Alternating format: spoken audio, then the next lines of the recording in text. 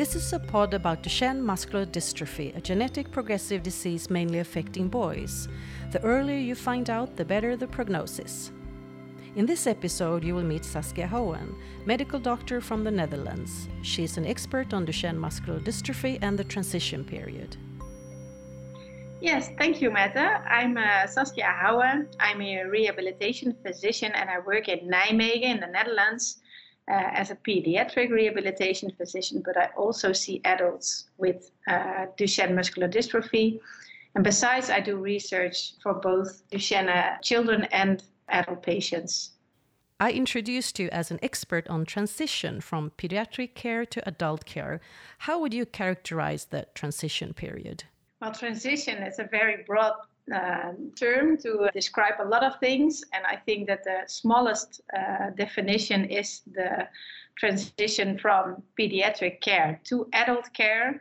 But I think there is also transition within those fields. So if you are a child, you transition from baby to toddler to primary school pupil, and then you transition to the high school period. So there are a lot of transitions before you transition to become an adult, and then you have also the adolescency, and then you go maybe to late adult. So there are a lot of transitions between all the fields. And I think every phase needs its own attention points. If you look at the medical care, what are the most challenging parts of the transition period when you're a young adult? Okay, if you're a young adult, maybe you have some ambitions and dreams for the future and your body is declining in motorical and physical abilities. So I think it's very important for the care setting first of all, look, of course, to the medical aspects and see if all the organs are working, if the cardiac screening is all right, and if the pulmonary screening is good, or you have the support on that field. But next to that, I'm also a big fan of looking at the whole person and see which needs there are to be possible to participate as much as possible in the society as the patients wish to. So that can be with help of aids or with help of training or with help of care setting facilities, and then be able to maximum participate. So how early can you start the transition from pediatric care to adult care? Yeah, I think it's also depending of the patient. Some patients, and that's also in patients without Duchenne, some patients are really ahead of their age and they are thinking well and they are really independent by mind. And they can, of course, maybe can also transition at 16 or something if they have already everything in place. And some other patients have more difficulties with the growing up thing and the autonomy and arranging all the cares around them. And they also need more help, or sometimes they have still an operation to go for their back or for their feet. And then it's also important to keep them a little longer and let them transition at 19 or 20. I think it doesn't have to be a very harsh line at 18, but we can also look at the patient, what they need, and if they are ready for the adult care. That would be my opinion. A pediatric care has a more coordinating role compared to adult care. How does that affect the patient in the transition? Yeah, I think as a pediatric doctor, because that's what I am, I think we are a little bit too protective to our patients. And in the beginning, I think they need this because there is a lot of things happening and there are a lot of experts which are involved, and you have to know what you have to find where. But I think we also have to teach them how to get their good care and where they can get it and not arrange everything for them. And in pediatric care, we have very close networks together with other centers, together in our own center. We have a lot of collaborations. So it's luxury, I guess, but I think it's very important to also learn patients how to become more independent and not keep them protective until they're 18 and then say, well, bye-bye, there's the adult care. And just see what you can do. We have to train them for this also, I guess. Can you tell us a little bit about your daily work together with your team when you meet patients? Yeah, well, we have, I work in a university hospital, and in the Netherlands that is one of the university hospitals which is part of the Duchenne Center of the Netherlands, and there we have an expert function. So we see people from all of the country, most of the east of the country, because Leiden is the other center, and he sees the patients in the west of the country. And then we see patients once a year and then one day with a full assessment. So with all the medical care, like the cardiac screening, and also lung function is measured, respiratory state. But besides, we also have an occupational therapist with a physiotherapist. We see a speech language therapist, and we have a dietitian in our team. So at one day, the patients see all the experts, and then we have a brief conversation with the patients and with each other, and then there's coming a report on the advices, and then we share this report, and we also call or are available to other rehabilitation centers who are going to provide this care to the patients. And then it's a shared care situation, so we try to find all the experts here, and then we try to divide this in all the centers to have the care for the patients nearby. How do young adults themselves talk about the transition when you meet them? Well, it's different. It's also depending on the adults themselves, but some patients really experience a big change on all the facets. So they change in education, they change in care setting, they change maybe also from living situation, and that maybe in 1 or 2 years. So for them, it's really frightening sometimes, and sometimes also seeking to the right new balance. And other ones are really looking forward to this transition. So you also see patients who are really done with all the protective care of the pediatrics and they really want to be more adult and be more in their own independency. So it's different, of course, but I think if we look good to the patient, we can also, if we see what they need, we are more able to find the right timing and also the right way to give them a good place in care. How important is communication for the process? Yeah, very important, of course. Yes. I think it's also it's shared decision making is also a very popular term, and it's not. I think it's very important that we do this also in transition. So ask the patient, are you ready for this? And what do you expect? And don't start when they're 17 and a half. Start when they are 15 or 16. What do you think of the future? What do you expect of the adult care? And how can you arrange this for yourself? And what do you want with your parents? Because you have also very protective parents, and you have parents who stimulate their own independency. And that's also, I think, very important to acknowledge their situation and to see if this is supporting or maybe a little bit too protective. And then you can also communicate about these facets. What is the role of caregivers in the process? Yeah, that's an interesting question. As a caregiver, I think I have a very big role, but in research we see that our role is very, very small, and that the most of their goals, fortunately, happens outside of the hospital. And then participation goals are very depending on feasibility of work situation or feasibility of education or the support of parents or friends, or transport is also a very important thing. Financial means are important with decisions. So I think we have a say in the transition of care, but in the transition to adulthood, I don't think we have a very great role in this. And how can parents make it easier? Well, I think parents know their son, of course, the best of every person in the environment of their son.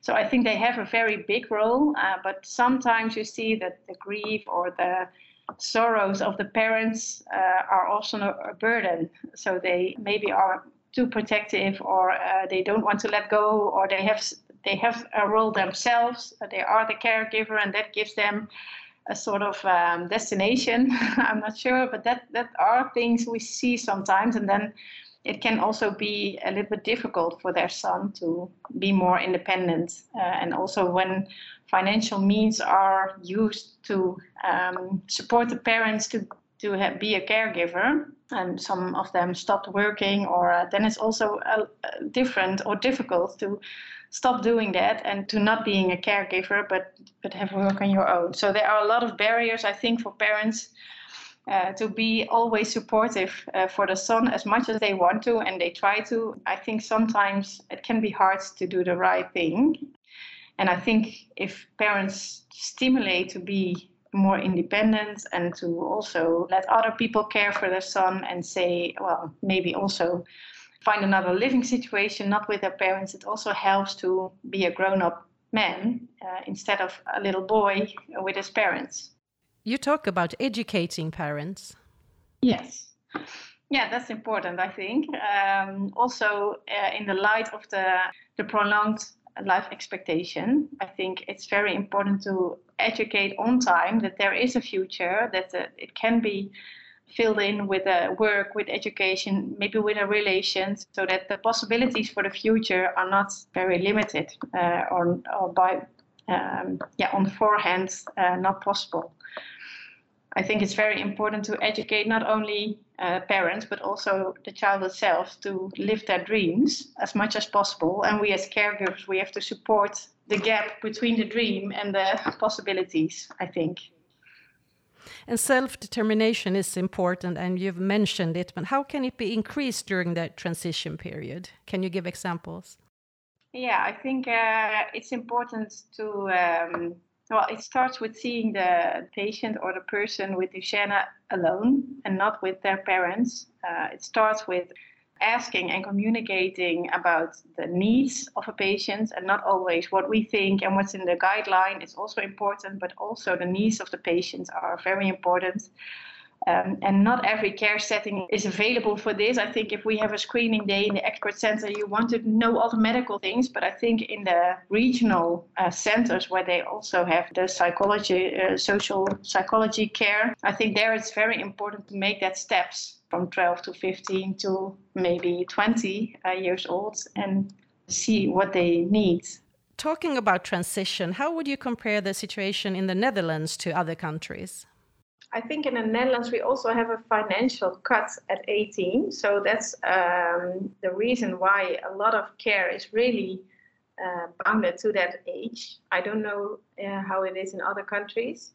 And for Duchenne, I think we have the shared care situation in which we are growing in the regional centers to...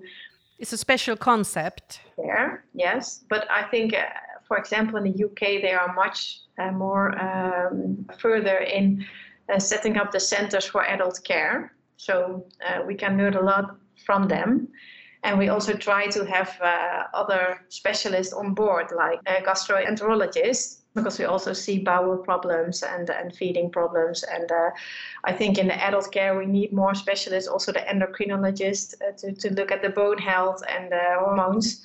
So there are a lot of things we additionally need in adult care and we do not need in the pediatric care.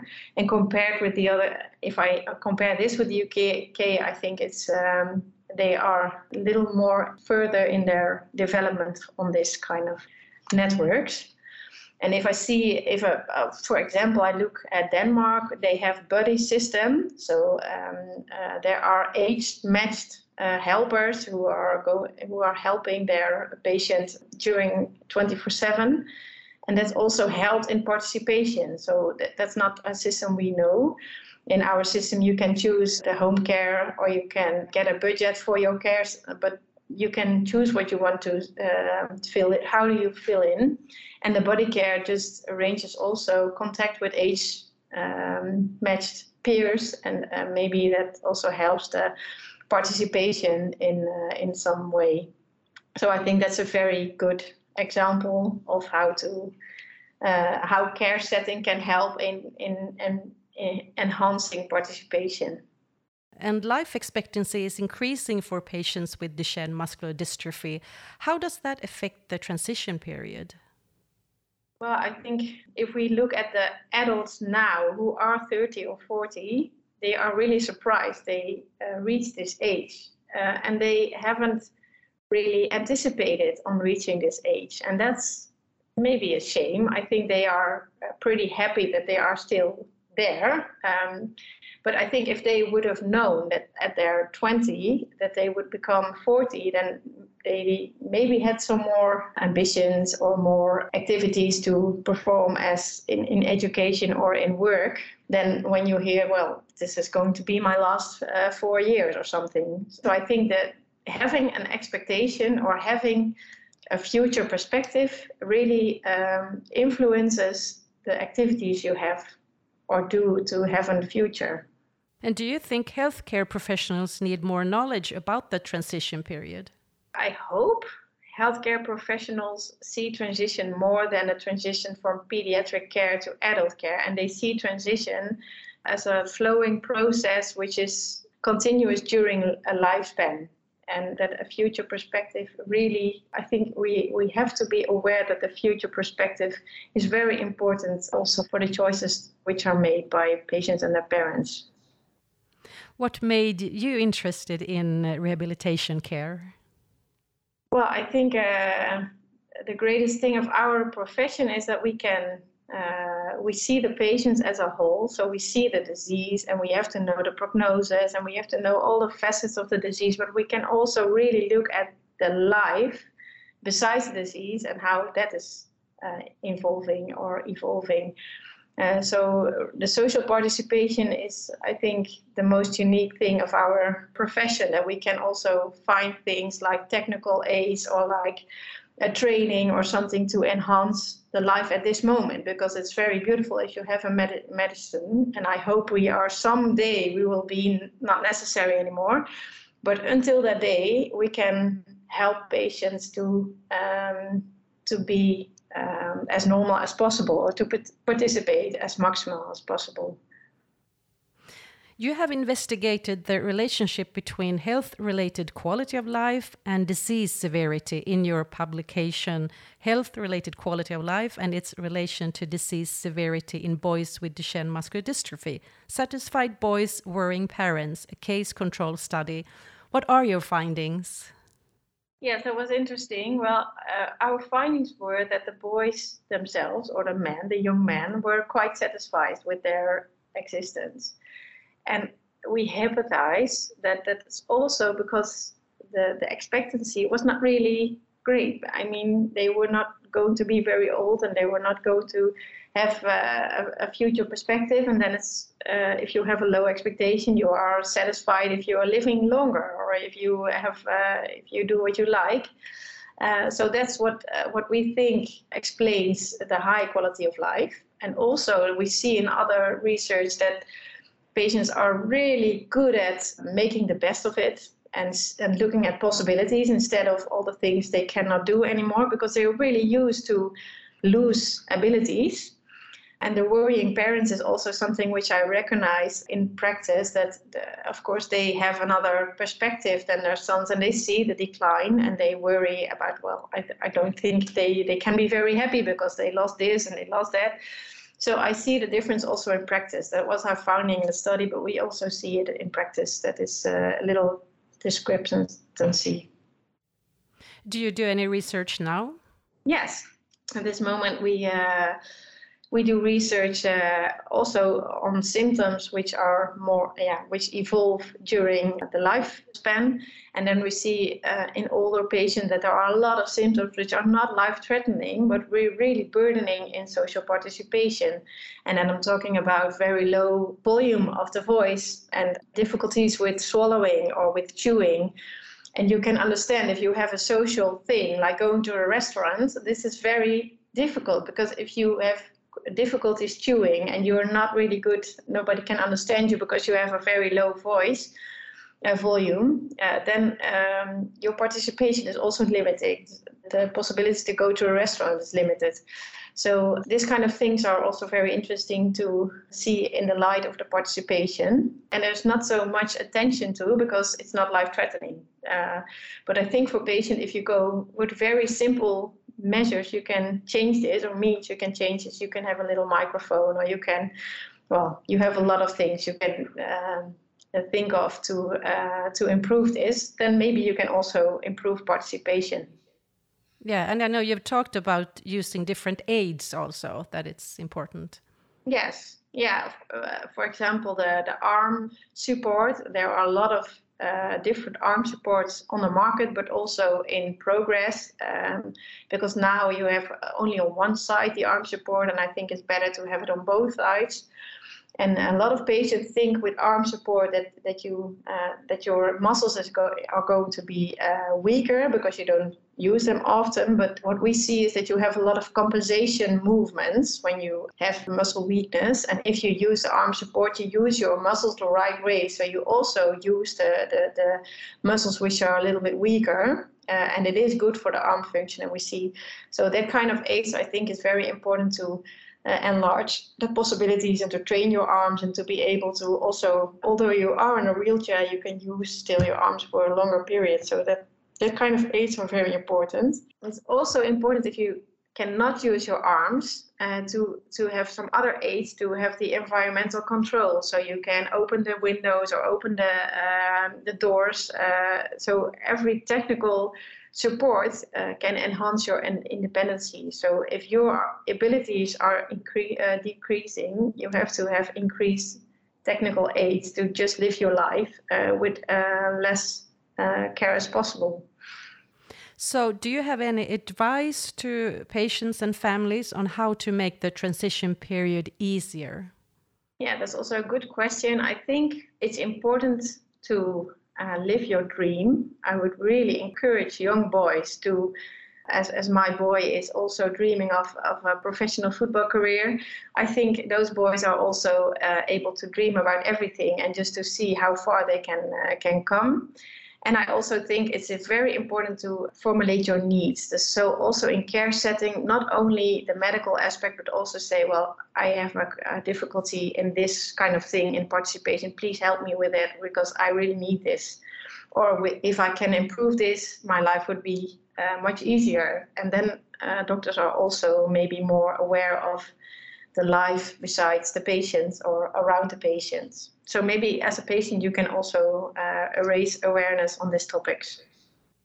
Thank you so much, Saskia Houwen, medical doctor from the Netherlands, for being in the pod and talking about the transition period. Well, thank you too for inviting me about this topic.